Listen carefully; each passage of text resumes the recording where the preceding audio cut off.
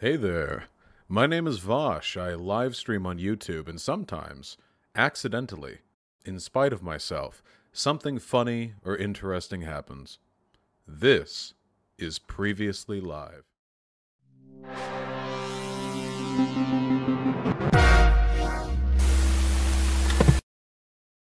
Hi, my name is Robert Kolchman, as you can see in the thing there. I am the representative of the project for the Museum of LGBTQ Culture and History. Put the Q in now.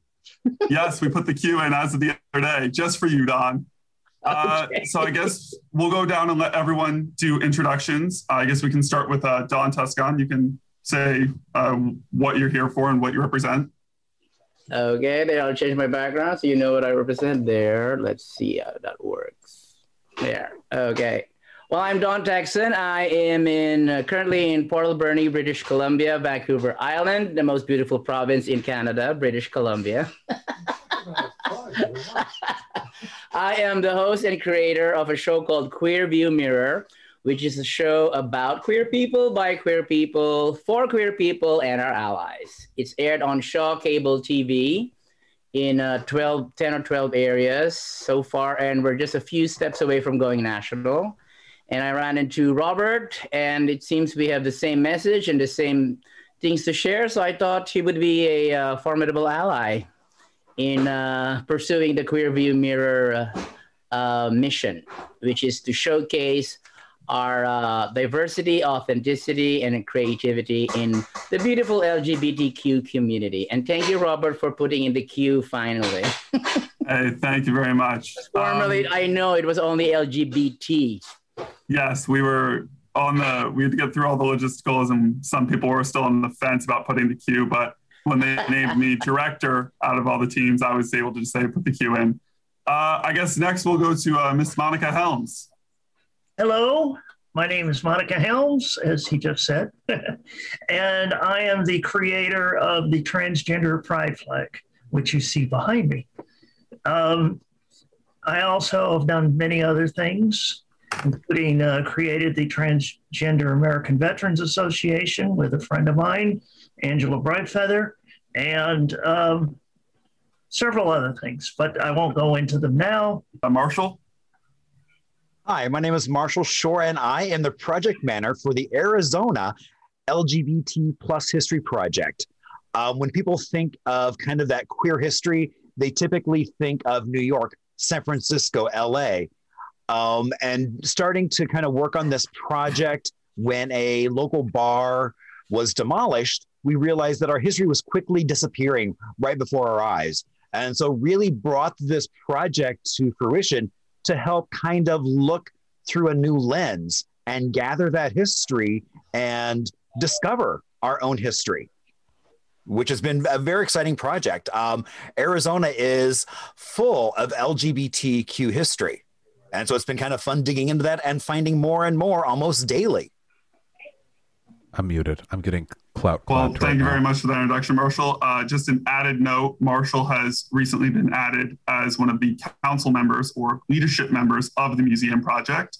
So he's going to be a little ahead of most of you as he helps me and some of the other council members with the questions we're going to be going over today. I guess would be the person enabled admin. I don't believe we've formally met before.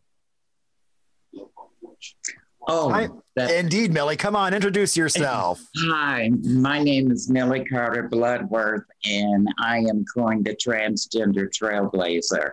I moved to Arizona in 1973, right after my surgery, and my life began to blossom and change for the better. I am here because of all of the things that you're talking about today. I am a retired special needs counselor. And yet I'm still doing the work today thinking, oh my God, this will never end. I am honored to be in your presence and continue the conversation. Let's continue to make a difference. Well, thank you very much. We're absolutely delighted to have you here. And that's a very important topic that we'll have to be adding into the museum as we go on. We haven't had much chance to talk about the overlap with the special needs community, though. I and some of the other administrators have worked heavily in that. I guess last but not least, certainly, would be Vosh. Hey there. Delighted to be here in the company of such an illustrious cast. My goodness. My credentials aren't as impressive as those the people here.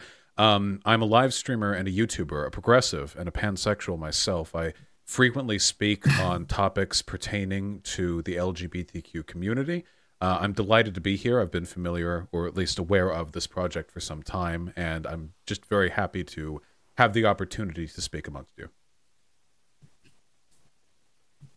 All right. Well, now that introductions are out of the way, I guess for any audience currently listening, we can all go over the basis of the project. As formally stated, this is a museum project. So it's going to be located in Northern Virginia, near the DC area, and it's going to take foot from its siblings, such as the African American Museum, the Holocaust Museum, and the Bible Museum. I'm sure everyone's familiar with the various Smithsonian and private museums.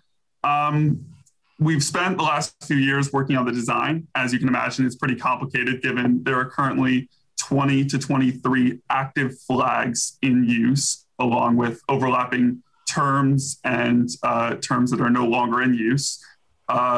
Over the last 3 to 4 years, we figured out the best way to break it down, which would be breaking it into floors on gender and floors on sexuality, while still giving each flag their own hall, which is what we're calling the larger exhibit, since a hall for a flag will have multiple exhibits located in and of itself.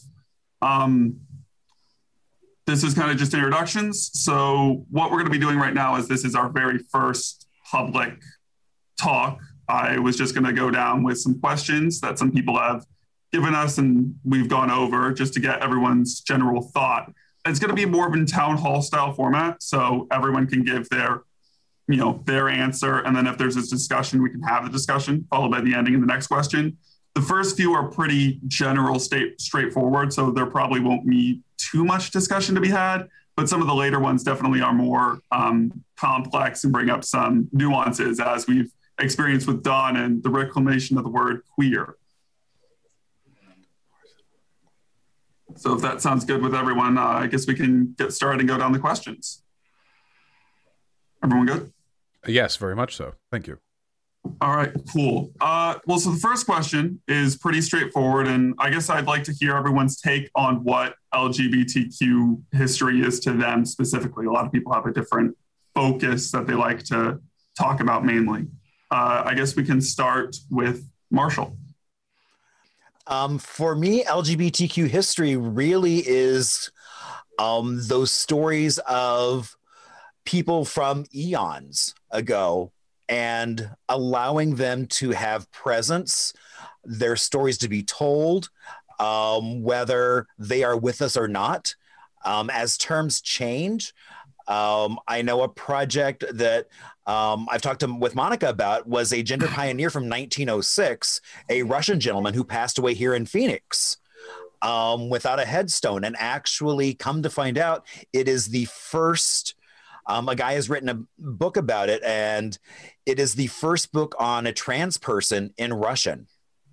And so when he passed away here, and so even though those terms did not exist then, he was living his authentic life as a man, to the point where he actually had, he had one wife, got divorced, had another wife.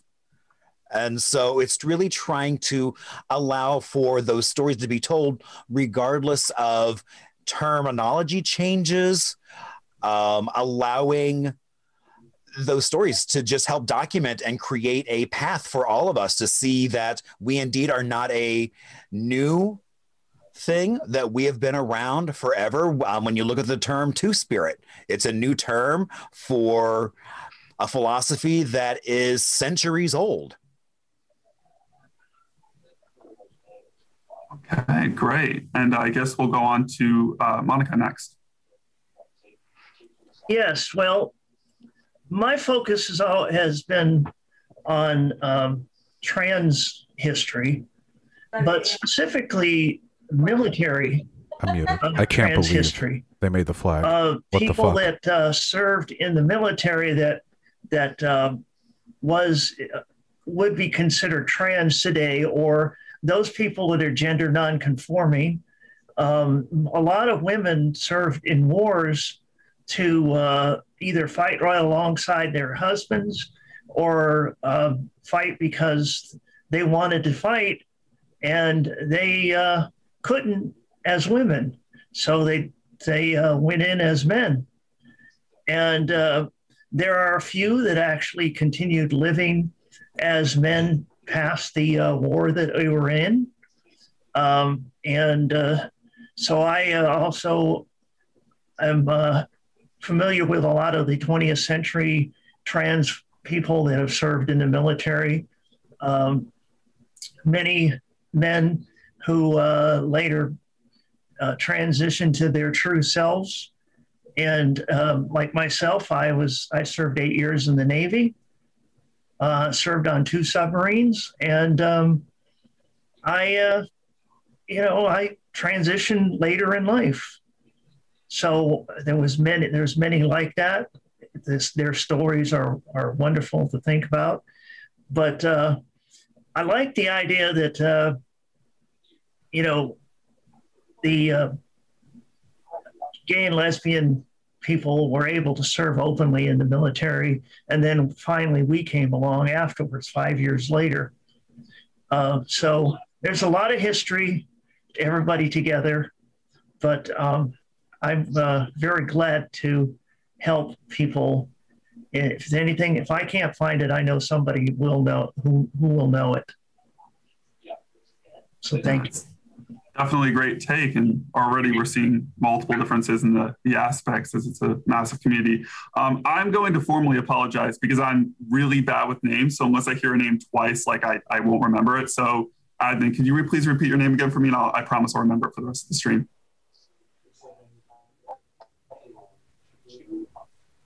So are you talking to who? Melly, that is you. Melly. It's pronounced Melly? Millie. Okay. All right. Yes. Millie, thank you. I have a neurodivergency, so names are particularly hard to remember unless I hear it twice.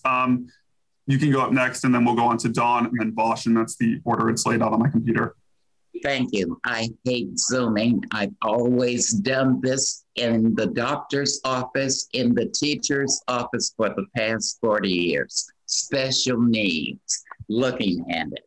Thank you, thank you. I am on the fence.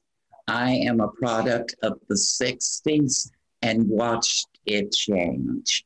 I was also early on in my life pushed in a part of segregation where Black students were bused. I am also a part of my life where my grandfather looked like this panel and had jungle fever and raised my grandmother and all of the children in my family.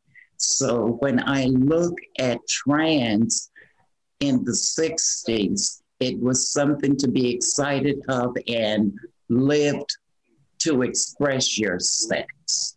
Rudy Gernreich came out with the topless bathing suit, and I was 2 years on hormones, but I was still hanging. And I went to the beach thinking, eating the beach out, but never thinking that I was going to be arrested because I was a boy.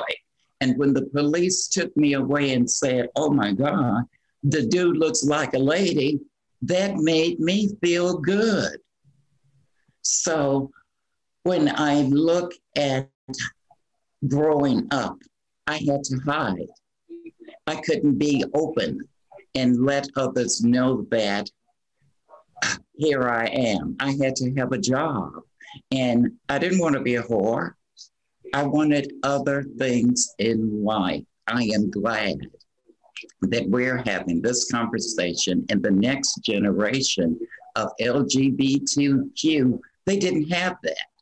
I'm a product of the Benjamin and money. You could not straddle the fence in the 70s. I've had drop dead gorgeous girls that have committed this and have taken their lives because that mind did not match that vagina that they had put in.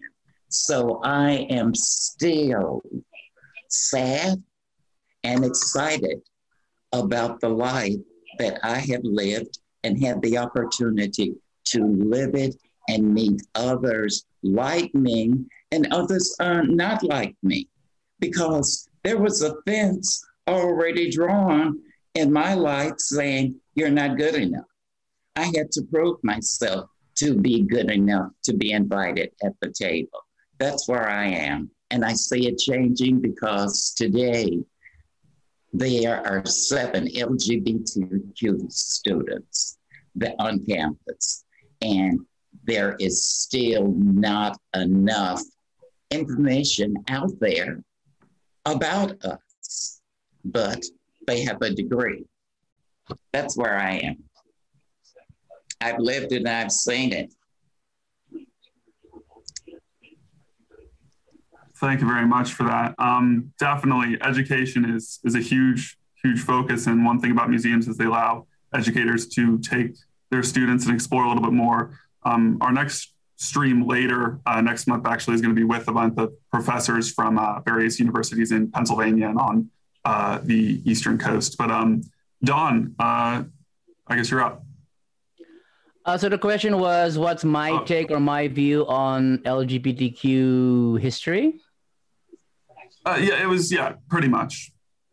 Like, okay.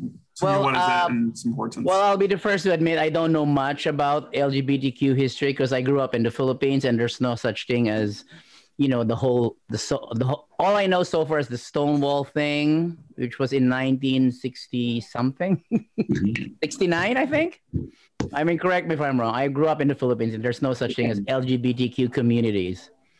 There's only, gay people who are supposed to be hairdressers, fashion designers, or makeup artists.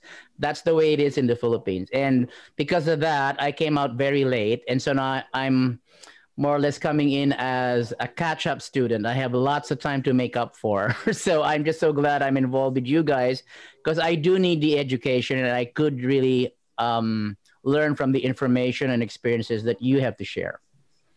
So there's not much I can say about LGBTQ history per se, because I'm just getting started on it. And I'm glad I am finally, after coming out at the age of 51. So I am a late bloomer and a late person who came out. So, and I have a lot of catching up to do.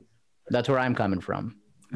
That's definitely a good take, because we're going to find so many people who are, have been experienced, who have not experienced everything. And plus, just with the different flags, everyone's going to be learning together from multiple different areas. But that's a later question. So I guess, Vosh, you're up. Yeah. Back a couple hundred years ago, the Catholic Church persecuted people who were left-handed. People who were left-handed were thought to be servants of the devil. They were taught that prayer and, chasteness could make them right-handed. Some people argued that it was a personal choice. There was some idolatry going on. And of course, nowadays, this looks and sounds ridiculous. Nobody today, I mean, maybe some people, but the vast majority of people today would hear of that bias against left-handed people and think, that is absurd. We don't do that anymore. We don't have any ridiculous, arbitrary, unjustified prejudices against people anymore. But I think 100 years from now, we're going to see the way we treat LGBT people today pretty much the exact same way. It's ridiculous. And one of the biggest frustrations that I have with the way the LGBT community is treated broadly is the idea that this is some sort of modern, frivolous thing. It's like these teenagers, the college students. That today is every bit as ridiculous as a Catholic priest in 1482 saying that this left-handedness thing is some newfangled fad, a product of fatherlessness or of, straying from the light of God. It's ridiculous. We have these prejudices and these presumptions that the life we live is supposed to be a certain way, and we're taught that through media. If you take a look at the television, the movies that existed back in the 1950s and 40s, you wouldn't have even believed gay people could exist. It would, conceptually, you wouldn't have even imagined. The only time you would have heard of their existence would have been the seedy stories of some relative nobody talked about anymore. It was all kept in the back end, maybe whispers you'd hear of a friend who you lost contact with after high school. But in reality, they've always been there. Trans people have always been there. They've taken different names over time, certainly. We've always had different ways of describing these concepts, but the underlying idea is every bit as permanent and as natural as left-handedness, and our discrimination against it is every bit as arbitrary as the Catholic Church's was. So I just think that's dumb. And I think that we should probably work to mediate that. Because much in the same way that anyone now would look at, let's say we imagine some country where people still discriminate against the left-handed. Let's say, I don't know, Florida. They still do it there. I don't know. If we looked at that from an outside perspective, we would think that was ridiculous, medieval. But we do it today, so maybe we should adjust our standards of what we consider medieval. And I think that that's happening now. There are many young people, especially, who are much more progressive on these issues than I ever could have imagined just 10 years ago. But there's still plenty of work to be done. And that is what LGBTQ history and rights means to me, the work that's being done. Yeah, I think that's a great take because as some of the younger people viewing will have seen, there's that common notation going around social media stating, oh, there are more trans people now or more gay people than there have been. It's a new thing. And no, it's not new. They just feel safe. Same with people who have mental health issues or who have mental disabilities or have physical disabilities or as Millie would be able to talk about, special needs. I have a sibling which multiple severe disabilities, and how many years ago would they just not have been really grouped in?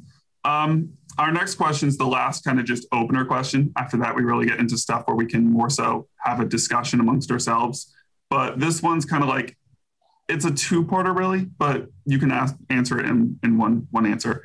So how well do you think that the LGBTQ history or queer history, how well do you think it's taught in the current education, just in education or in general society? And how well do you think that the community handles its own diversity amongst itself? So all the flags being taught, just conflicts between the different like gays and transgenders or bisexuals, the huge biphobia that exists. I guess we'll start with Marshall and we'll go in the same order. So, I think the one thing is when you look at different grade levels, what is taught. I can remember when there was all kinds of fervor over a book called Heather Has Two Mommies, when that book came out from Allison Publishing, up to where you now can study in college queer theory, queer history, but a lot of work needs to still be done on actually identifying those folks that fall under that umbrella of who are those LGBT folks that may not, again, have had those terminologies. Mm-hmm. The fact that you've got with Monica talking about how the military, basic World War II ending and Stonewall happening in the late 60s was not a coincidence. Mm-hmm. There's a very strong tie to that. And that's not readily made. And so when I think that, as we move forward with LGBTQ studies, trying to ask more questions, identify more people, situations where language doesn't exist, or now trying to come up with terms to explain or describe folks that are no longer around, but still allowing their voices to be heard. Because, none of us got here all on our own. We are all on the shoulders of, so many people that have come before us. Yes. And that's the important piece, is really allowing for those prior folks that have helped us that we may not even know their story, but now trying to give them some amount of respect that they do deserve. All right. Monica, you're next. Could you repeat the question just to make sure I got exactly what you're looking for? Yes, ma'am. So the question basically is, how well do you think queer just history or culture in general is taught in the education system, be it in actual education or in society? And how well do you think the LGBTQ community handles its own diversity? So like just between, gay people and transgender people and bisexual people, stuff like that. Well, I have to say that I live in Georgia, so I see a lot of discrimination to LGBTQ people, and of course, this late Lately, every single state seems to be wanting to put out some kind of a anti-trans bill of some kind. Arkansas passed theirs, and their governor signed them, and Texas will probably soon pass theirs. But a few states like North Dakota, and Utah, the governor vetoed some of these bills. So they're not going. So the part of the reason is, being in the South, don't expect to see much in the way of LGBTQ experiences being taught in school. Maybe in colleges, but definitely not in high school or grade school. They around here feel that it's a terrible thing to be talking about gay people. You don't want to talk about gay people in Georgia. So, I had to put up with that. I left Arizona. Wasn't that much better. So glad that Marshall is there and Millie's there. She makes sure everybody's getting things taken care of. But I think that once this anti-trans youth trend seems to die, and it will die, and a lot of the laws will get overturned, and there'll be federal laws that will come in, and this is where our education begins. We're going to have a lot of people that are going to still want to hate us for whatever reason, because they think we're against the Bible, but they just don't seem to get it. So we have to fight in different levels. I know that didn't Arizona governor just vetoed an anti-trans bill? Yeah, I thought so. A lot of my friends were real happy there, and I could see you guys are happy about it too. But I think that we will be slowly getting more and more education in the future. And as far as the diversity amongst LGBTQ people, there's still a bit of anti-trans with some gay people. We see that, and then of course you got the TERFs that are trying to tell trans people shouldn't exist. But I heard that those of us in the South, we all started getting our whatever together at the same time. Whereas I understand that people like in New York, the gay people really took over, and it was harder for trans people to be involved, and they were left out for the longest time. So it's going to take time. I think that we have to, if we set an example on accepting other people within our communities. Here in Georgia, we have a lot of things against the trans women of color.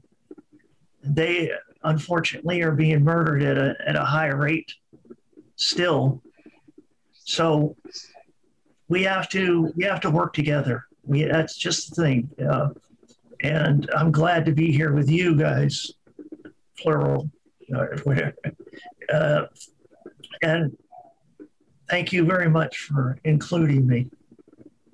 Hey, well, thank you for being here. And definitely, like you said, there is a little discrepancy, and we'll get past it, but hopefully we get past it a little bit quicker, especially with what happened to that poor 10-year-old, everyone yelling at them. But no, definitely. I guess, Millie? Yes, I am coming a different way. I grew up in the 60s, and It was the Jewel Box Review. The Jewel Box Review had beautiful drag queens and drag kings, and that set a preference for me. And being that I was a part of that, and yet not thinking of myself as being gay, because if you're a drag queen, the gay boys sort of push you away and say, oh, your neurosis is just too much, Millie. I can't understand. You want to be a woman. So transgender did not really catch on until RuPaul got out there and said, look at me. And now that RuPaul has made an impact, and drag has been here since the beginning of time, it took that creativity and that zest in order to make drag queens a market. My brother was one of them, Miss Ebony. He came and we brought diversity to Arizona. And the reason is because my white grandfather had jungle fever. And he would tell his grandbabies, if I can love Donia and Solomon can love Sheba, that was a good match. And I took that to heart as a child because he had blue-green eyes and gray hair, and Sonia had nappy brown hair. So I looked at that and said, oh, here is heaven. That man went to bed every night with that woman. My biological father did not do that with my biological mommy. So I thought, oh, this is the way for me. If I'm going to find a partner, it will be a partner not of my color. Only because it's what a child learns. I was a product of that. This man brought prestige. He made us live in the big house. We was called the uppity N-word. He provided jobs and gave dignity to Blacks as maids and portlets on the Chicago, Illinois Central Railroad. So therefore, I look at this and say, it's the human condition. We have issues. Some of them are good and some are not bad. And I deal with it. I am an old woman that have kissed the demons himself and not HIV free. And there's girlfriends that have done these things and they're gone. So I am blessed to have this conversation with all of you. Thank you for including me and being a part of this. And if there's anything more that I can do, Monica, I haven't seen you since we were at the state fair. And here we are.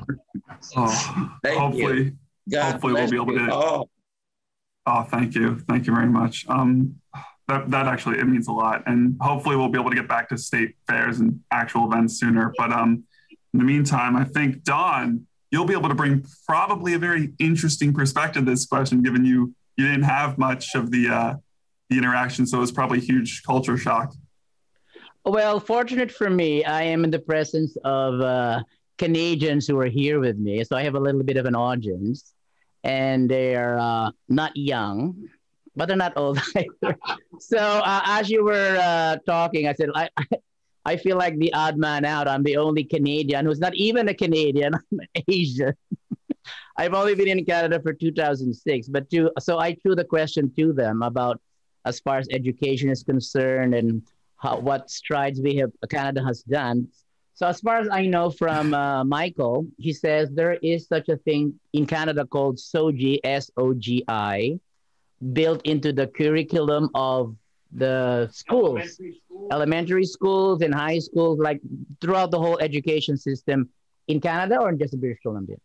Well, it's in most provinces to some degree. It varies. Okay, so SOGI means sexual orientation, gender identification, where children in schools are educated towards the idea of acceptance and respect, not just tolerance, because That's my stand. I'm not here to be tolerated. I'm here to be respected and in some ways adulated and celebrated because we bring color to everybody everywhere. That's my stand.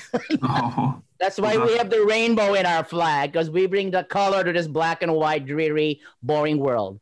Anyway, as far as the education of LGBTQ is concerned, I think Canada is, dare I say, a bit ahead of the US when it comes to all this stuff. Like we have gay marriage here. It's already undisputed. You can get married. Same-sex marriage is accepted anywhere in Canada, not just in some states of the US, as I understand. So as far as LGBTQ acceptance, tolerance, education, I think I have come to the right place. I have come to the right country. From the Philippines to Canada, and yeah, I said, when my family first thought of migrating to Canada in 1987, I said, I can't, because I was at a point where I did not accept that I was gay. I played being straight so well that I deserve a Lifetime Achievement Award. I was married to one woman for 26 years, and I have 3 sons, all adults now. And they already know about their father being gay since 2014, like I came out late. And I even went the extra mile proving I was so straight. I was a high-profile pastor minister in the Philippines with a live television show that ran on Channel 7, one of the major TV stations in the Philippines. It was called Turn On to Jesus. So to thousands of people in the Philippines, I was known as Pastor Don Texan from the show Turn On to Jesus. And I did not preach against my community, of course. I always preach that God is love and he accepts everybody. But my other colleagues in the ministry, of course, always preached about Sodom and Gomorrah and fire and brimstone and the judgment coming upon the perverts and the homosexuals and blah, blah, blah. But that was written in Romans chapter 1 by the Apostle Paul, who is very strongly rumored to be gay himself. But anyway, that's for the Catholics to resolve. As far as their dogma is concerned. Growing up, going to a private Catholic school, they tried to resolve that as best they could. But no, we've got to work on adding that. I mean, our education system's pretty much, and Vosh, you can correct me if I'm wrong, you're more familiar with this than I am, but I'm pretty sure it's related just to university level, with some, like, high schools mainly have clubs, and right now, as we see with all the states, anything lower than that, they're just like, why do they need to know? Mm-hmm. Well, according to my friend Michael here, there was a Christian university that prescribed or required somebody to be Christian before you could enroll in their university. Mm-hmm. Mm-hmm. Well, if they're private, they can do that. Oh, they even had to sign a document to apply to that university that they will not have sexual relationships outside of marriage. So, that whole standard, straight, two-faced moral code. Like anyway. the rings we had. Anyway, they lost their license. That's how strong Canada is here. They lost their license. Well, I'll let Vosh take it away now, and he's on the opposite coast as me, so we can probably give maybe correct some information if I gave anything wrong. No, you're completely correct, especially with lower education up until college.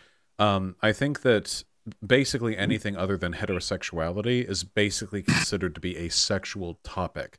Like, it's inappropriate to teach kids about it, Heterosexuality is either assumed or it's referred to as a matter of biological course. It's physiology, chromosomes and what have you, which is very sterilized, very medicalized. But any mention of homosexuality or what have you, it's usually treated as more of like a flourish or a lifestyle choice. At least that's the way it's kind of treated implicitly in the way people talk about it. And for that reason, it's considered frivolous and inappropriate for children. Now, the college experience that I had was very LGBT friendly.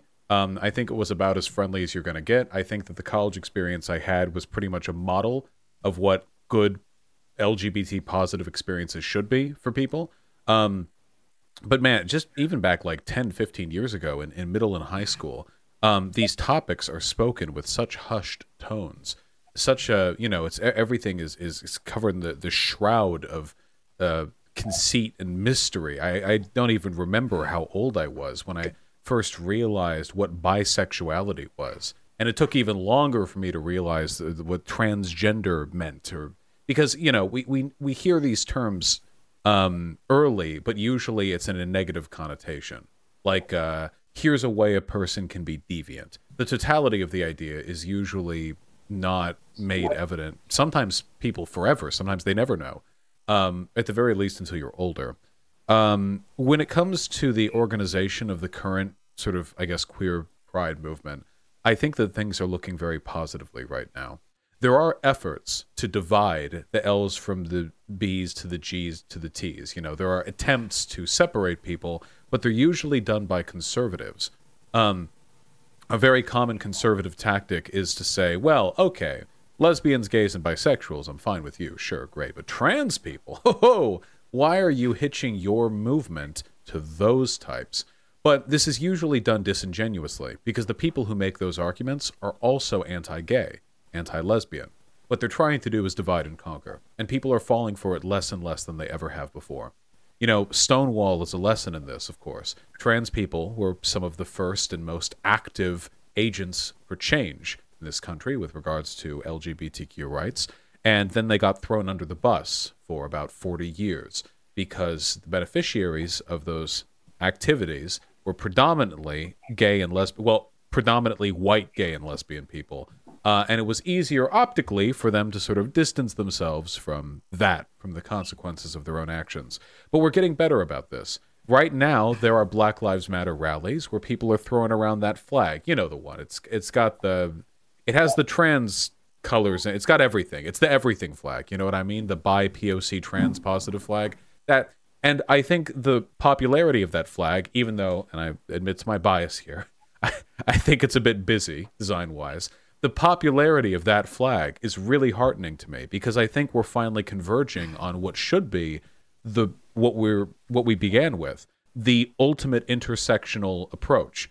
You're holistically progressive. If you're for one thing, you're for everything. You all stand together. Because if you let conservatives or reactionaries take any little bit of your advocacy movement, they'll use that as a wedge to drive people further apart the next time these topics come up. So you never relent on anything. Never relent on the child trans healthcare. Never relent on the bathroom accessibility. Never relent on BLM. Don't relent on any of the issues, because weakness on one side of the progressive front is weakness for every progressive. You just keep pushing forward. And so far, we're winning. The stats pan that out. Every single time a poll is taken, general acceptance of gay marriage, of trans people, what have you, it goes up. Not just here in America, but elsewhere around the world too. Argentina and Spain both have really, really solid public perceptions of trans people, for example. This is a worldwide movement. And while I can't say that we're incapable of losing, I think the odds are very much in our favor at this point. Yes.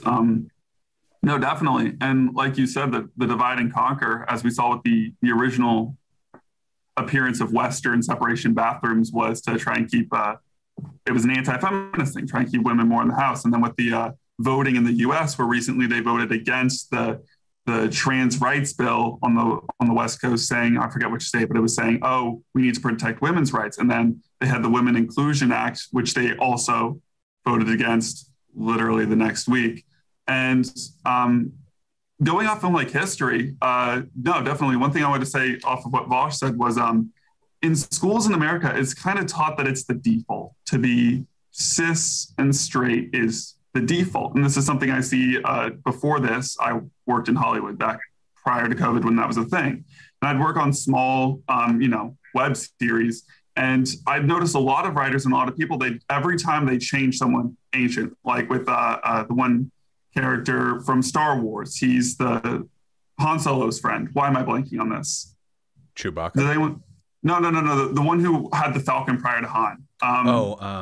The really cool guy. Like the player guy, Lando Calrissian. Yes. Yeah. They recently announced he's pan. He doesn't care. He goes into a bar. It's like Woodstock. He has fun with it. And the actor who played him came out and said, yeah, we acted him like a dude who just does whatever. It's a guy, it's a girl. He wins a mining or a hotel one day and sells it the next day. And a lot of the fans freaked out as to like, oh, this is some woke push forward. You can't change a character. And I'm like, this is a character who we don't know their sexuality. We've never seen them in a relationship other than a one-night stand. We don't know literally anything about them. This would be no different than if Malfoy's Goonies, Boyle and whatever the one was, came out and suddenly one of them was trans, one of them was gay, and it just happened, and that came out later. And they go, well, yeah, but we already know they're straight. And it's like, do we? It's treated as kind of the default, and that's something that we definitely, as we go more into theory in university and those people get out and start teaching, we'll slowly start to see that change more in the US too. Don, did you have a question? I saw you raise your hand there. Yeah, I'm just curious about Vosh has the best audio. So what mic are you using? I'm just curious. It's an AT-AT40 Audio Technica, and thank you. It's just a product of the industry. Can I add one quick thing, by the way? Yeah, go ahead.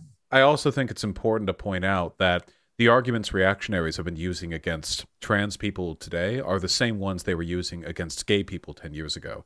The trans bathroom bill thing, we don't want trans women in our women's bath. This is identical to arguments that were made against gay men in men's locker rooms or, anything to that effect. And those arguments were the same as arguments made 50 years ago because white women didn't want black women in their changing rooms and bathrooms. So it's the same.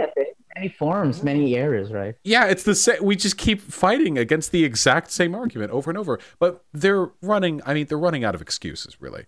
The advent of the internet, modern technology, people are getting more and more familiar with these arguments. We aren't as susceptible to the generational cycle as we were before. We can familiarize ourselves with history much easier. So it's a losing bid. I mean, they're running out of gas. The argument is also less valid as time goes on because the argument, we don't want trans people in the bathroom for the safety of women.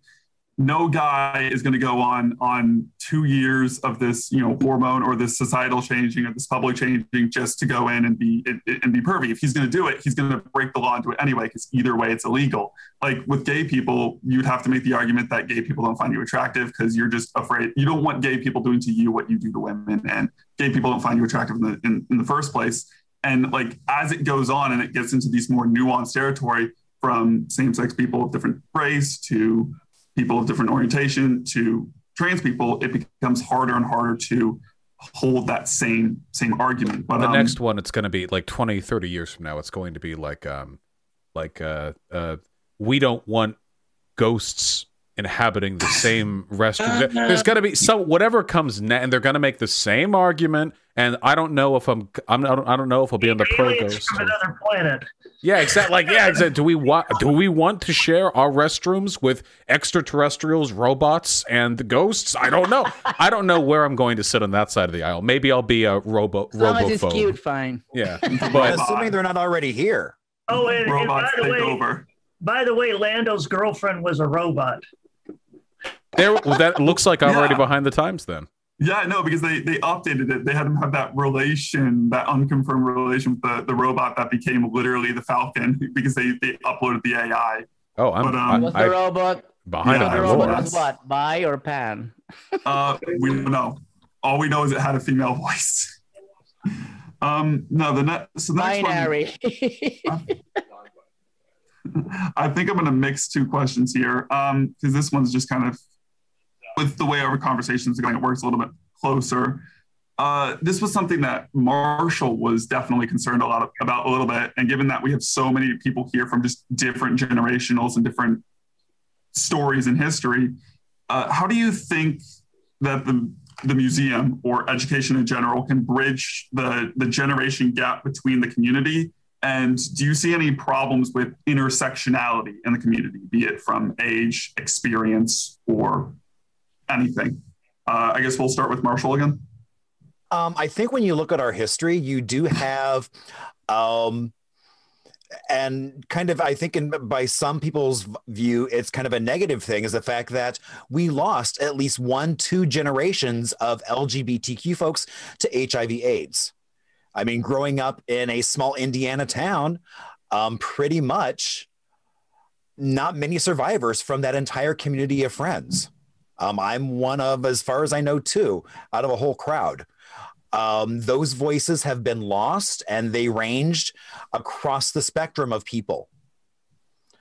And I've also heard from younger folks about, well, why do you keep bringing up that doom and despair of HIV/AIDS? Because now it's a manageable, livable disease. But again, that is part of our history. And views of things can easily change. We now have gay marriage that is legalized. But not everyone. I mean, my partner and I have been together 27 plus years together. We are still not married. And allowing for those differences of, we don't need a piece of paper to say, hey, you've got a relationship. And I think everyone has a valid voice, whether I've talked to folks who are freshmen in college who have a cohort of trans young men that run around. And I'm like, I really would love it if you would pull out your phone once a week and just do like a video diary of what you're doing, where you're going, what cafes are you going to, what classes are you taking, what are kind of the issues. I was like, it may mean nothing now, but in 20 years, looking back and reflecting on those teenage years, I mean, I can't imagine in college having a group of trans men to hang around with. And I think those differences in how communities view things evolve over time, but I really think the museum can really kind of allow that intergenerational. I know it's like with Millie, we've done some storytelling things, and I think that's a great way to get people to start sharing those intergenerational stories so that we start to capture what was it like back in the day versus what is it like now. It may not be the easiest now, but we've all overcome hurdles. And that's the commonality, is coming over hurdles. And so sharing those and getting us all to realize, whatever those hurdles are, we're all here to support you as you climb over those. Yeah, definitely. I think that's a great opening start and a great take on the definition as well. Obviously, that was your question, so you'd be prepared. I guess, Monica, do you have anything to add to that? Well, I liked what the Smithsonian did when they accepted my flag. They just not only got the flag, they wanted to know everything about my history. They wanted to know, when they found out I was in the military, they wanted to know all my military stuff and everything that I did, a history of my children and they wanted to know the whole story. And so it's just not just, hey, we have this item. We want to know where it started, where it came from, what was the inspiration, what was everything. This is a model that I think this museum should use, is to go into the history of the very people that have created these various flags. Find out as much about them as possible. Where did they go to school? Where did they, did they get married? Do they have kids? Did they serve in the military? Whatever, and I liked the fact that if they ever put it on display, because they don't have an LGBTQ wing yet, but if they ever put it on display, they're going to have other things in my life that are going to be on display with it, including several things from my submarine days. So I think that if we're going to get the flag, I would hope that we can get as much other information and paraphernalia, if you want to call it, items from that very person who created it. So that way we're adding to the story. We're giving a lot of story to this very item. It's not just the bi flag. It's the bisexual flag created by Michael Page in 1998. And Michael was part of the BiNet USA. And these are various things that I know about just him. And I'm sure that we can, if we know who made these various flags, who's the original creator, then we need to know those stories, which adds to the color of our community. It adds to, wow, this person did this. This person realized that they were pansexual, and so they decided to do this. This was their inspiration.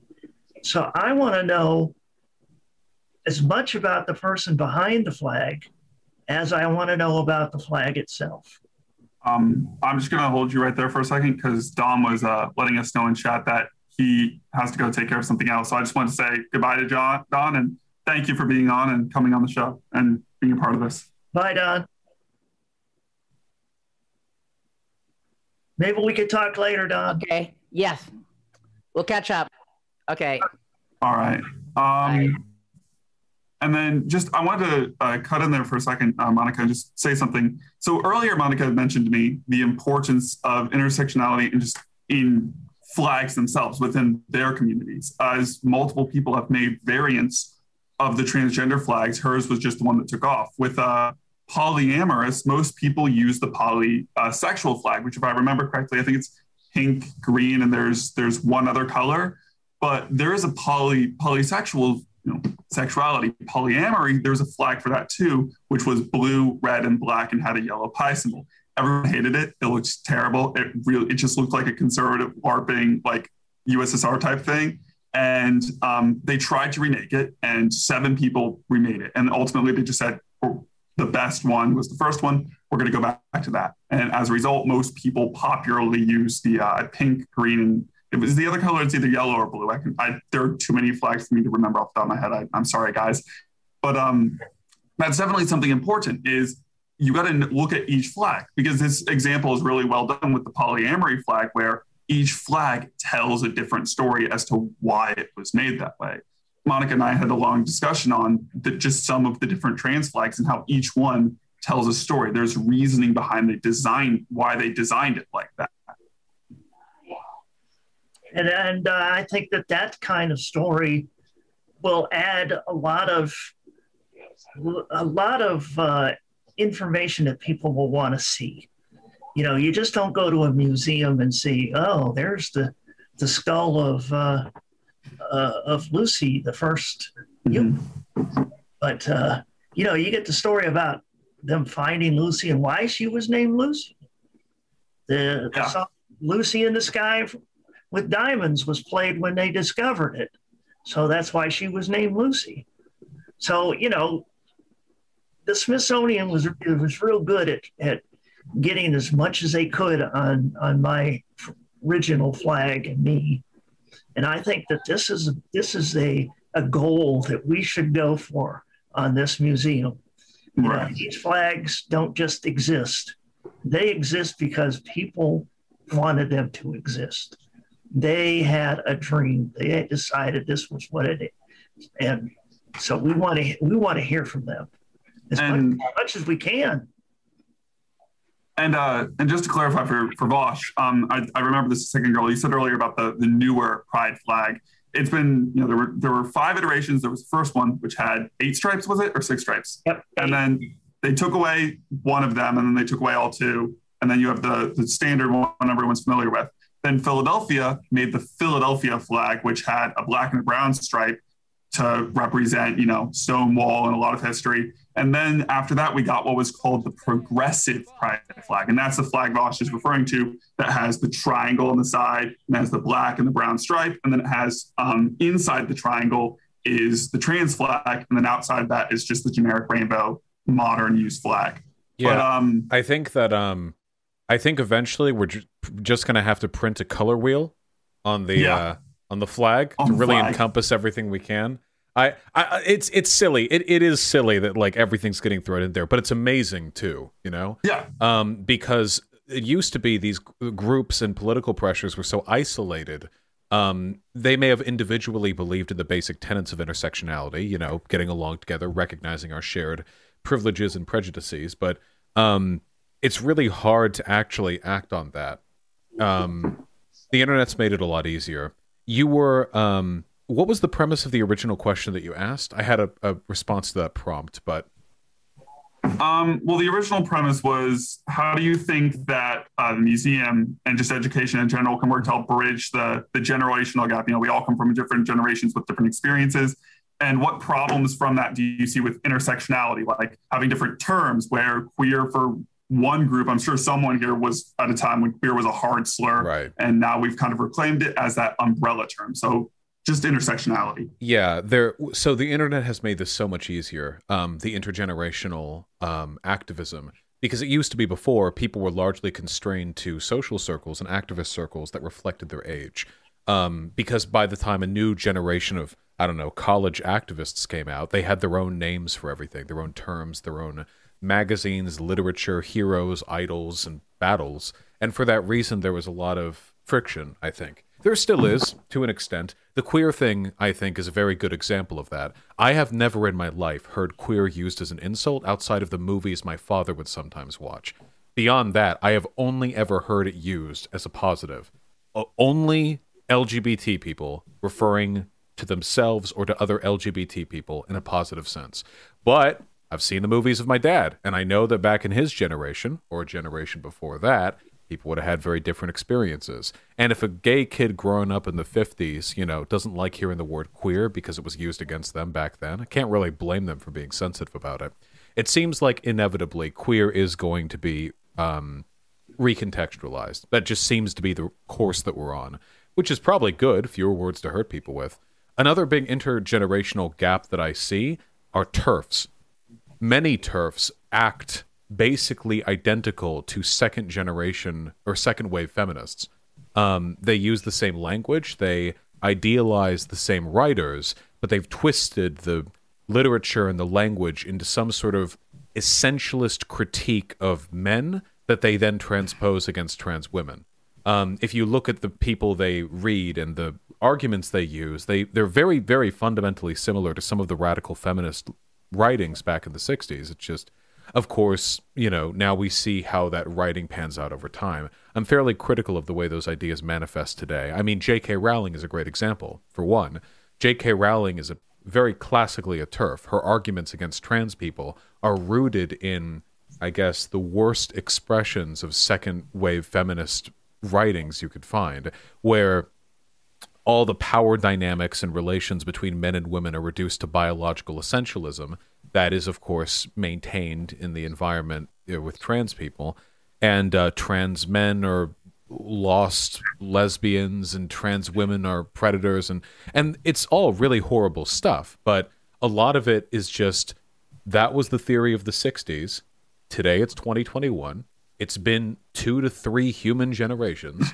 It's entirely possible for us to update our writings on this. And the fact that nowadays people of any generation can communicate with one another, I think it makes it a lot easier to do that. At the end of the day, bigotry is derived almost entirely from fear of the unknown. It's really easy to dislike or fear or be disgusted by trans people when you've never met or talked to one. Nowadays, more people... I saw stats on this. I think that nowadays, for Generation Z, so people who are 24 or younger, I think, more than half of them have at some point in their lives been friends with a person who is LGBT. I think it was as high as maybe mid-60s%. That number is more than 4 times the number for the baby boomer generation.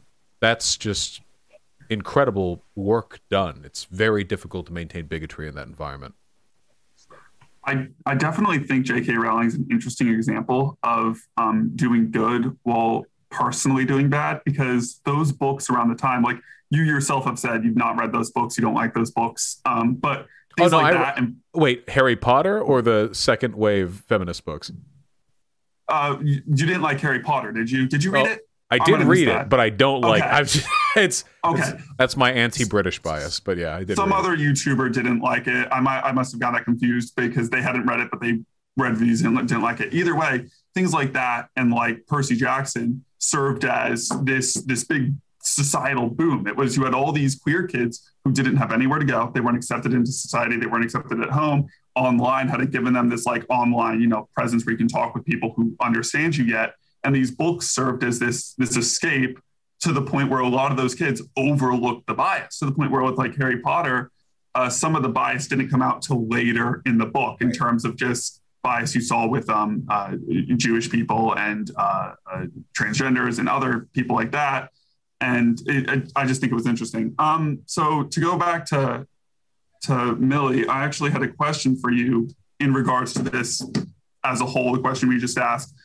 Like Marshall had said, you haven't been married, right, Marshall? You don't Correct. Do you intend to? I have not been married, even though Paul and I have been together 27 years. So there's like this point in the community where, yes, we want to push for equality all across the board. There are some people who don't care. I want to know your take on the importance of everyone working together, even for things that might not necessarily internally affect them.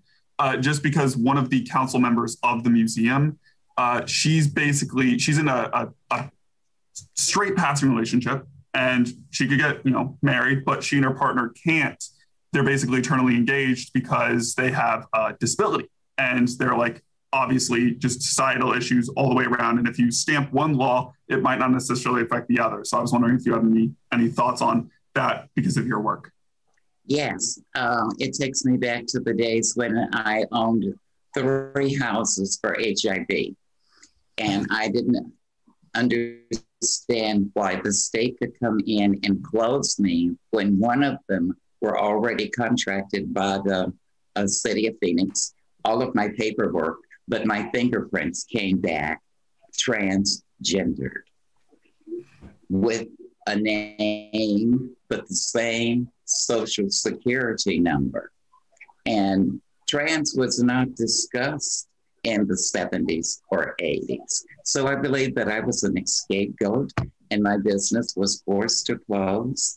And a number of the HIV clients that I had to be sent to different homes, and they were not comfortable with. However, I decided that I would become a transgendered advocate. I married my husband. We will be celebrating this April 36 years of marriage. I married him because I was wounded. Now, would I have married my husband today? Had that not? No, I married him to validate me. That way, I went into the school system. And once I went into the school system, I advocated post-op trans. I was free. I worked for Phoenix Access when I first got to Phoenix. That's where I put the doctors together for HIV. That's where I got the idea for opening my home and having Phoenix's first heterosexual that was given contaminated blood when gay men were dying.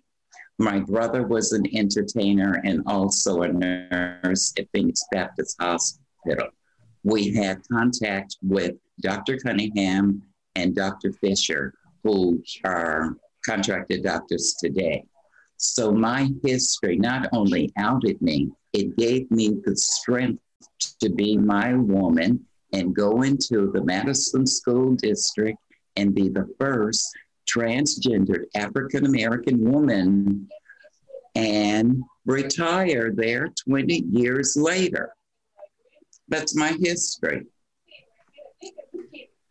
And I'm proud of that because it has opened many doors for a number of girls that did not have the opportunity or the chance. I was given that opportunity and I took the chance, and there's no regrets because there's good things that happen and there are bad things that happen. Sure, my business was closed.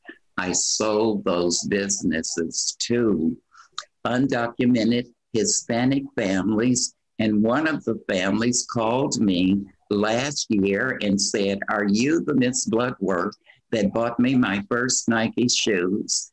And I said, "Daisy Erstay?" She said, "Yes, I'm going to run in the 2021 Olympics. You're a part of that." That's a blessing. So I have made a difference in many children's lives and never been a mommy, but I have rocked many babies. And that's what I hope my tombstone will say. She was never a mother. Oh, but the baby she's rocked. So I'm proud of that. Did you say you were working with Dr. Fisher? Oh, yes. I started with Dr. Fisher. He was the doctor that started my transition. Yes, of course. He was the only one at that time. There were many doctors, but they were not contracted during the access days. And there was so much fraud going on at that time. Mercy Care is the only that is still going today. And I left Mercy Care to open Buffalo House, and they're still going today. So I look at that and say to my history, I hope you get my history right, because I won't be able, but I'll send a boat down if you don't get it right. Boom, boom, boom. Marshall will get it right for you. Yeah, definitely. Well, we have for each hall specifically, I know we only have so many leadership teams, but for each hall, we're going to try and get as many like people who can look over it and just make sure everything's absolutely good. But that reminds me, I'm sure since Vosh and I went to university around similar times, you've probably remember this as well if you took any of these classes, but like movies like Paris is Burning around that time when they used to have the group homes. So you're kind of like that, the leader of those homes. Old school. Yes, I'm old school. All right. Well, unless anyone else has anything to say on the theory topics, we're going to move into our last few questions, which are all actual physical museum location or like about the museum base. So if everyone's good to go, we'll move on to those last ones and finish up here. Absolutely. Oh, I took architecture classes in high school. I assume that I'll have the opportunity to have input on its actual design, physically build it, Given as you were the one who pushed me into all this, I would hope so. That's actually true. But beforehand, I used to be a generic, like, go with the motion, do whatever would work. I was on ROTC track. I grew up in an old style house in Fairfax, basically the capital of the Hunger Games. And, I was just put into the Fox News was the default on our cable box up until I went to university. And then my friend introduced me to Vosh, and he's just like, hey, you're good at talking to people. You should try and actually learn how all this stuff works. And then I got removed from ROTC due to Trump rules. And I was continuing to watching Vosh more and more. And I was talking with some friends who were just like, trying to figure themselves out. Some of them were eggs, some of them were hatchlings, and they weren't quite sure, and they were learning stuff.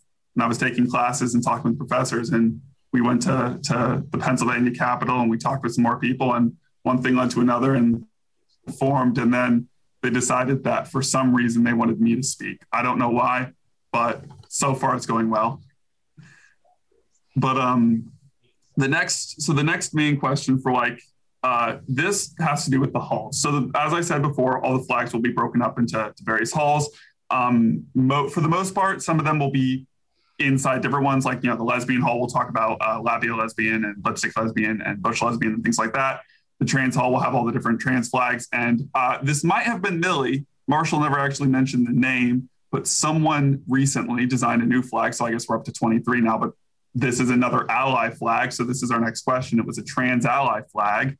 Because we had the main ally flag, which there was some issue with the community with, because it looks rarely similar to the hate group, the straight flag, because they're both black and white, but it's like, what you're going to do. That was made after the ally flag was made. So the question is, does anyone have any concerns with how we handle ally representation? Because the museum, first and foremost, is education to the community. It's to people who want to learn more about the history, like Dawn, if he was still here. Hatchlings at any age, eggs who are still finding themselves. But we also want to have this education to allies. You go to the museum and your friend takes you, and they don't know anything and they're still learning. Or your parent, they're more leaning towards that Gamergate hole, but they're interested. They want to learn. They want to care for their kid.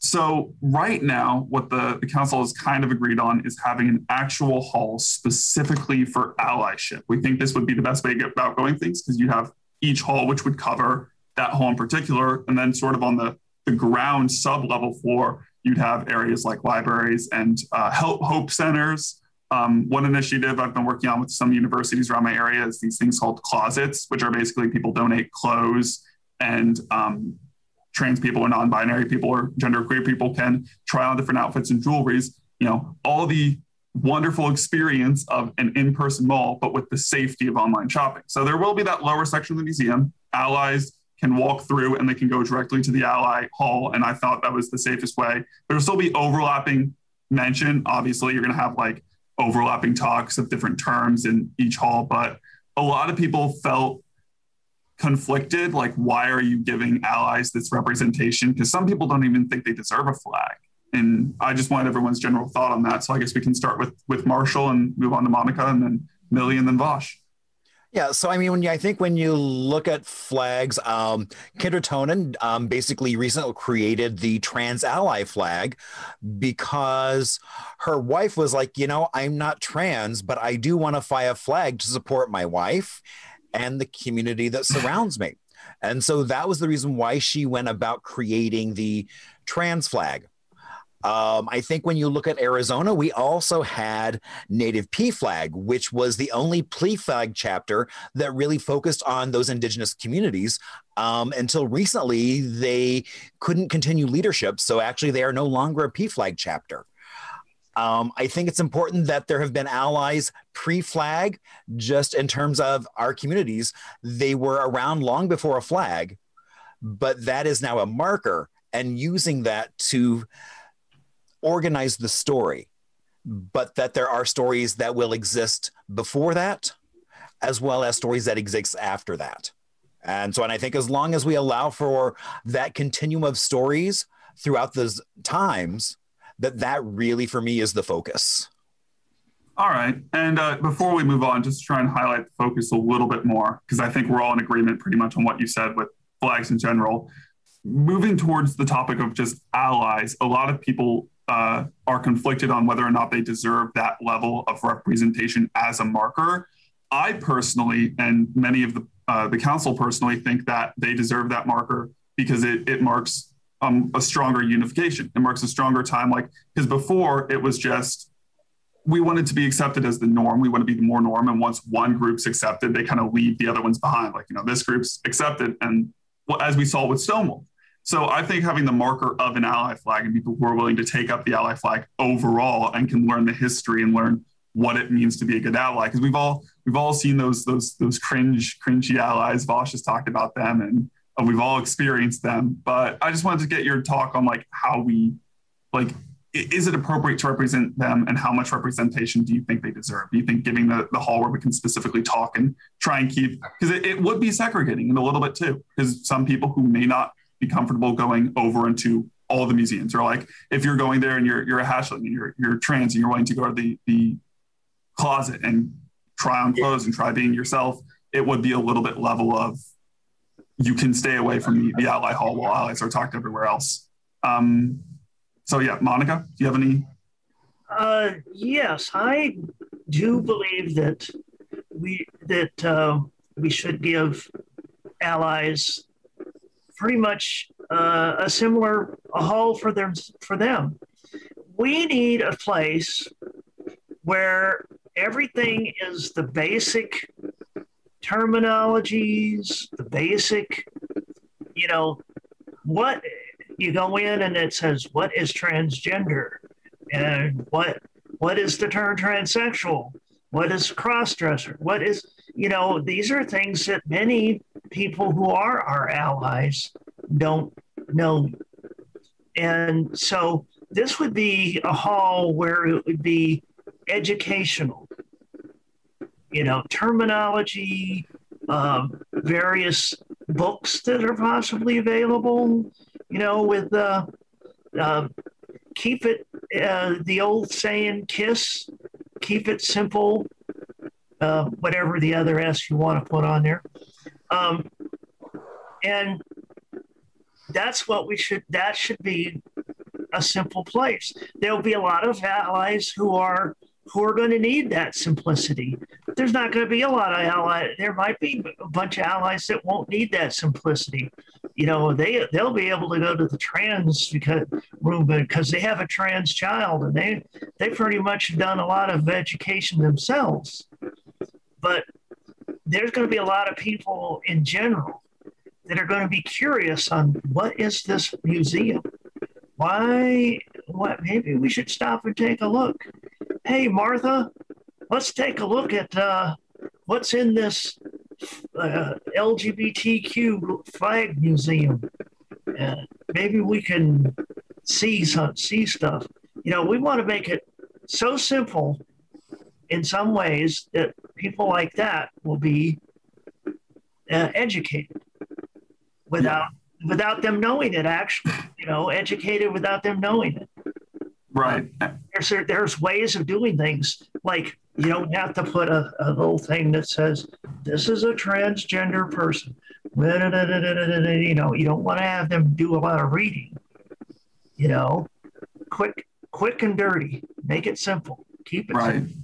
And just a reminder to anyone viewing on wherever you're watching this, that is going to cause some words that might not have been reclaimed to be used in pure historical context. Like you have transsexual, transgender, transvestite. They all mean something on a fundamentalist term, and that's something these people are going to learn. Like one term means trans, my gender is transition. This is what I'm identifying as. Another was just a medical or a broader term for saying post-operation, as if I've had some form, either hormones or I've had full surgery. Like there was different terms for all of those. And because some of them were used as slurs, everyone migrated to using only one term.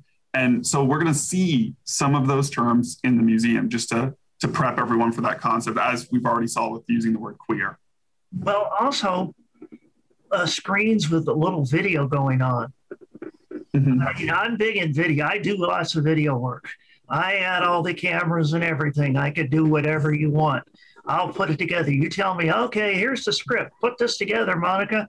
And then I'll put it together. If you can run it on your screen, something simple, animation or whatever, the interactive button things. But yeah, we're going to, just for the sake of time, because we have two more questions, we're going to move on. Millie and then Vosh. Okay. Well, for me, I was called sex change because the doctors told me you cannot straddle the fence. I've known girlfriends that can pass the physical, but it did not. The brain and that new vagina did not match, and they went to the dark side. So I've seen several sadnesses in my life due to transgender and sex change. I preferred, since I was outed, sex change, because when I worked at Saks Fifth Avenue and I was outed, they forced me to go in and take a physical. And I passed the physical. So, yet they still stated transgender. And I believe until we have a true name for sex and what it entails, because there's a variety in everybody, and some of us like to have gourmet and play with this, that, and the other. And it all deals under sex. When I was a teenager, I read the Kinsey Report. I'm okay, you're okay, because I was called crazy. Boy, you want to go and have your dick cut off. Oh, can you imagine being told that and you're a kid or a teenager? Yes, I want to have it done. And I remember the night that I had it done when they shaved me, and I watched him for the last time and said to myself and God, when I wake up, I will have a split. And true enough, when I woke up that next hours or so, my legs were tied to the bed and I had so much cotton and padding over my vagina. And an IV2. And I was excited. It was over for me. I had become that impossible woman. And from that day forward, I had said, I am a sex change. I was born with a dick and nuts, and you remove them, but you built me a vagina. I can pass the physical. So I married my husband to validate myself. Look at all of that fear, and I'm still going through that today, but not as much pain because I'm transparent. I show you the woman I am and live it. And you can say, you can take Miss Miller to the bank. That's the only honesty I know and to have. And since I'm being pushed under that scrutiny, I still get that. Today, 40-some years later, teachers looking at me with disgust and disdain, but that's okay.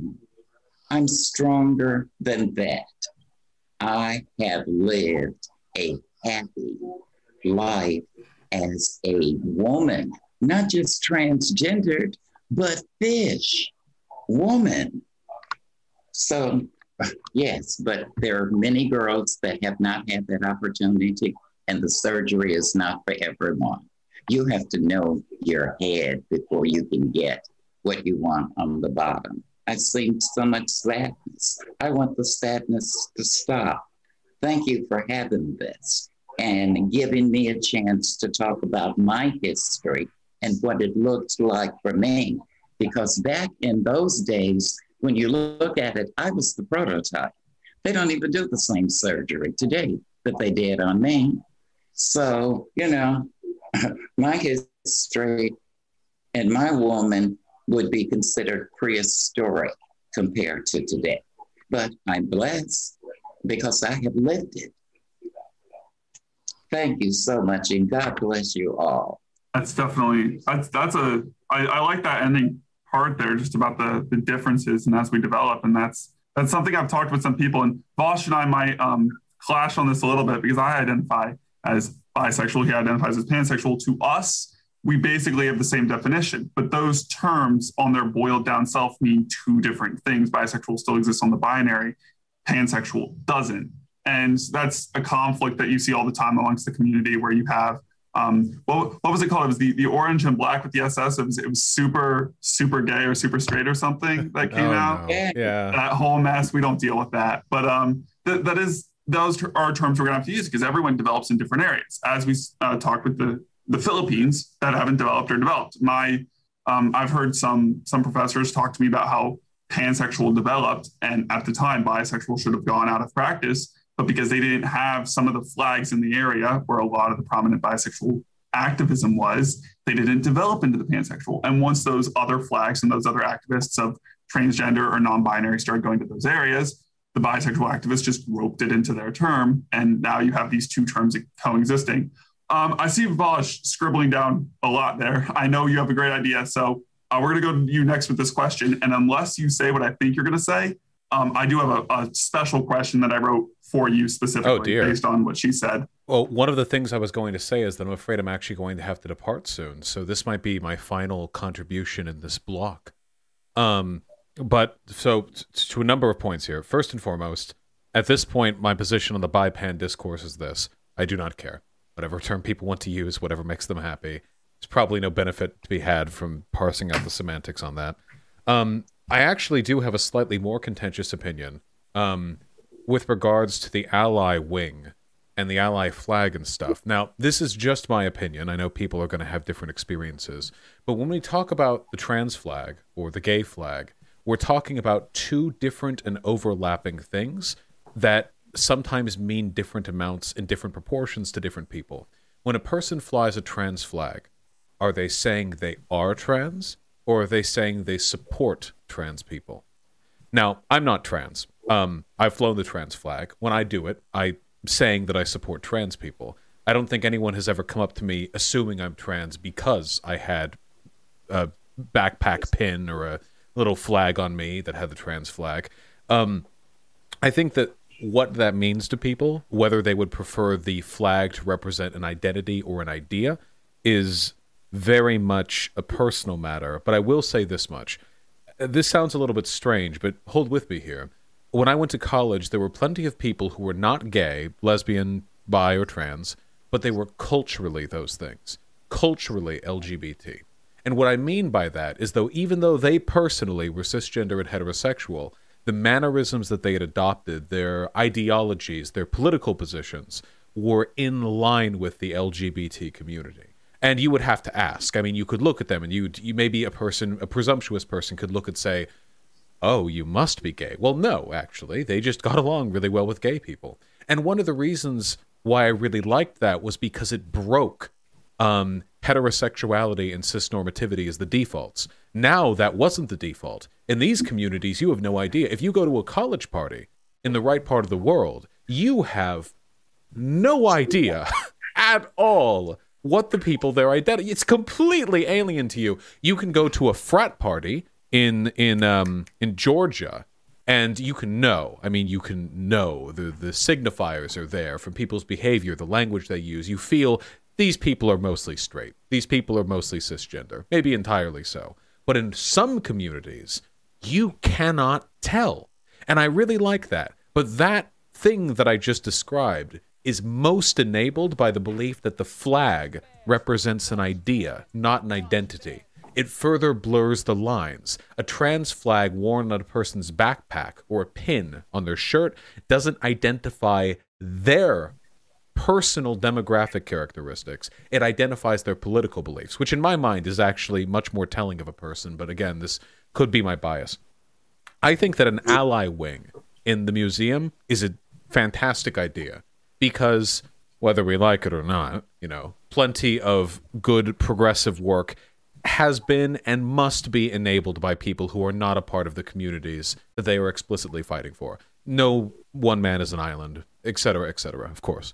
I like the idea of an ally wing. Allyship flags, I don't necessarily have an issue with those either. I think they can be nice. I'm not trans again. Maybe I would think if there was a trans flag and a trans ally flag, which would I rather see hanging outside of a college dorm?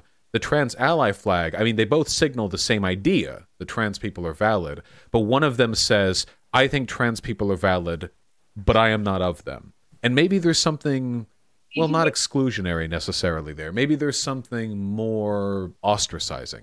If there's anything that I would suggest very strongly, it's some kind of message in the LGBTQ museum. Something like, we have split these wings, not because these movements are separate, but because explaining their development within the confines of a building limits us in many ways. In reality, all of these movements, the gay, lesbian, trans, pan, bi, whatever, overlap and intersect in myriad ways, and their struggle is a collective struggle. So remember, as you proceed through this wing or another, that you're seeing only a slice of a greater whole, not separate ideas enclosed within the same building, but the same idea fractured because of buildings being physical spaces that have to be designed as such. I think as long as that idea is being communicated, I'm very much on board with whatever follows from that point.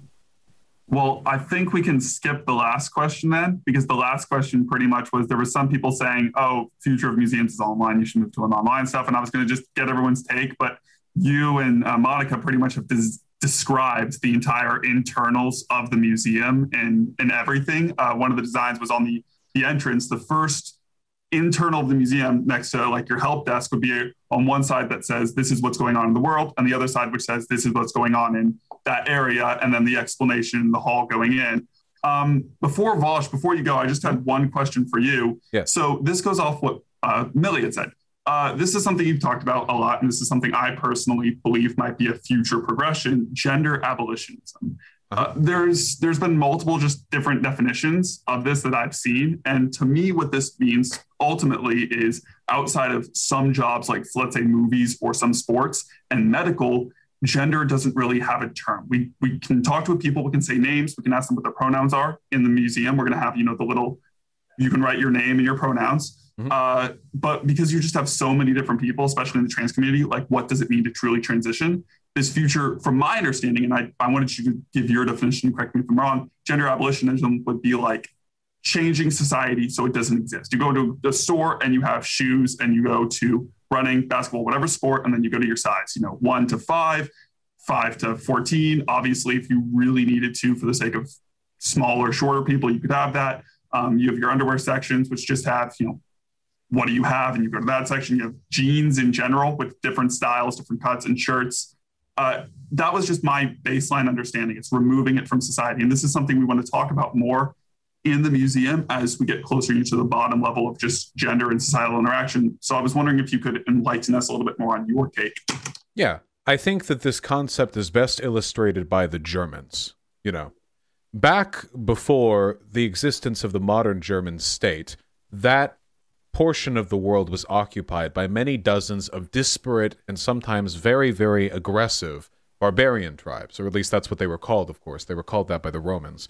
And these German tribes, you could speak to them, you could speak to the Mongolian tribes who were united by the Genghis Khan. These tribes had very refined and distinct senses of tribal identity and of antagonism towards those of different identities. But today there is one Germany. In the span of just a few hundred years, dozens of different and extremely important distinctions melted away into something that I think we'll agree today is perhaps a little bit more relevant. Now, what happened there? They were unified, and there was, of course, conquest and bloodshed, and that's not good. I'm not speaking positively to that. What I'm speaking positively towards is the idea that at times there were ideas which are relevant and very, very socially important that fade in importance with time. The idea that perhaps in 3 or 4 or 500 years, people are no longer taught that because of the genitals they are born with, that they must be certain things. Because when we speak of gender, we're speaking predominantly of gender roles. The idea, why does one group wear dresses? Why does the other group wear jeans? Well, there's nothing biological about it. Maybe you say the dresses have narrower shoulders, but that we chose to do that. If we wanted to, we could have it that all the people assigned male at birth are running around in dresses, and vice versa with jeans and suits and what have you. Yeah, and you're talking Martha. Oh, it's completely arbitrary. And the arbitrarity is sometimes damaging. The idea that women should be better at housekeeping or that they should be better at so on and so forth, that can be harmful to them. It can be harmful to men because sometimes men will take their little daughters out to the park to play with them and they'll be assumed to be some sort of predator because, oh, women take care of the children, not men. What are you doing? These assumptions, they hurt both ways. Nobody benefits from them, really. But people still care very much about their gender. I care about mine. I like being a guy. I like looking the way I do and talking the way that I do. And I'll probably stay this way until I die. But what about my child? And the child of theirs? And so on and so on. Maybe 10 generations down the line, it's not so much that we're forcing them to not care about gender. They just don't care about it as much. We're already seeing this process in effect.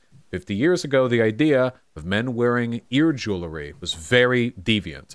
Nowadays, it's almost common, for younger people at least, in most parts of America, I would say.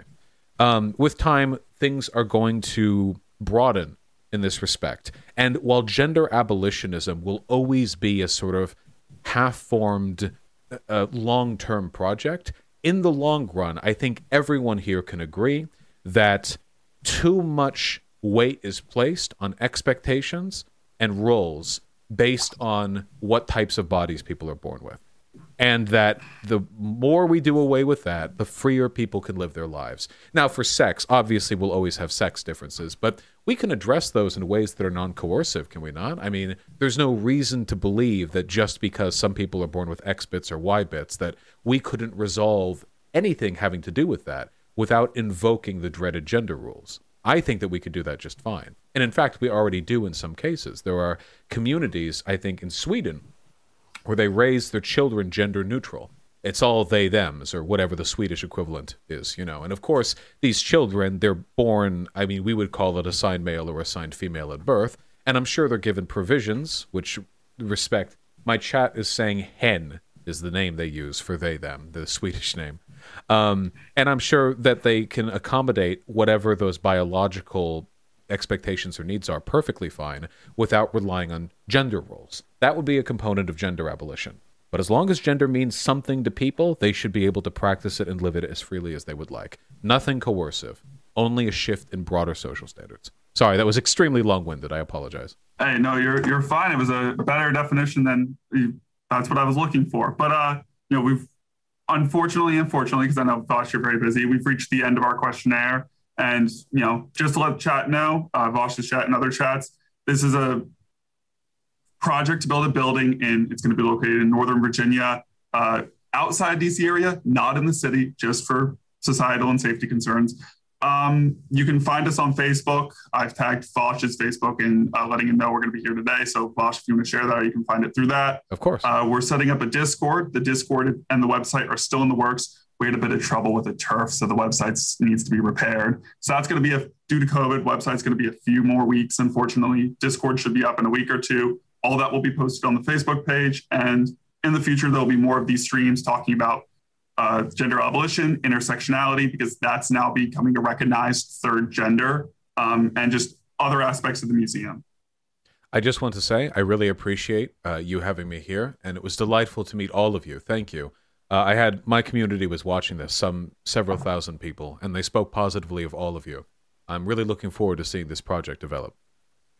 All right. Well, thank you. And we'll be sure to touch base with you more as we do. I'll speak to all of you again. Take care. All right. Have fun, Vosh.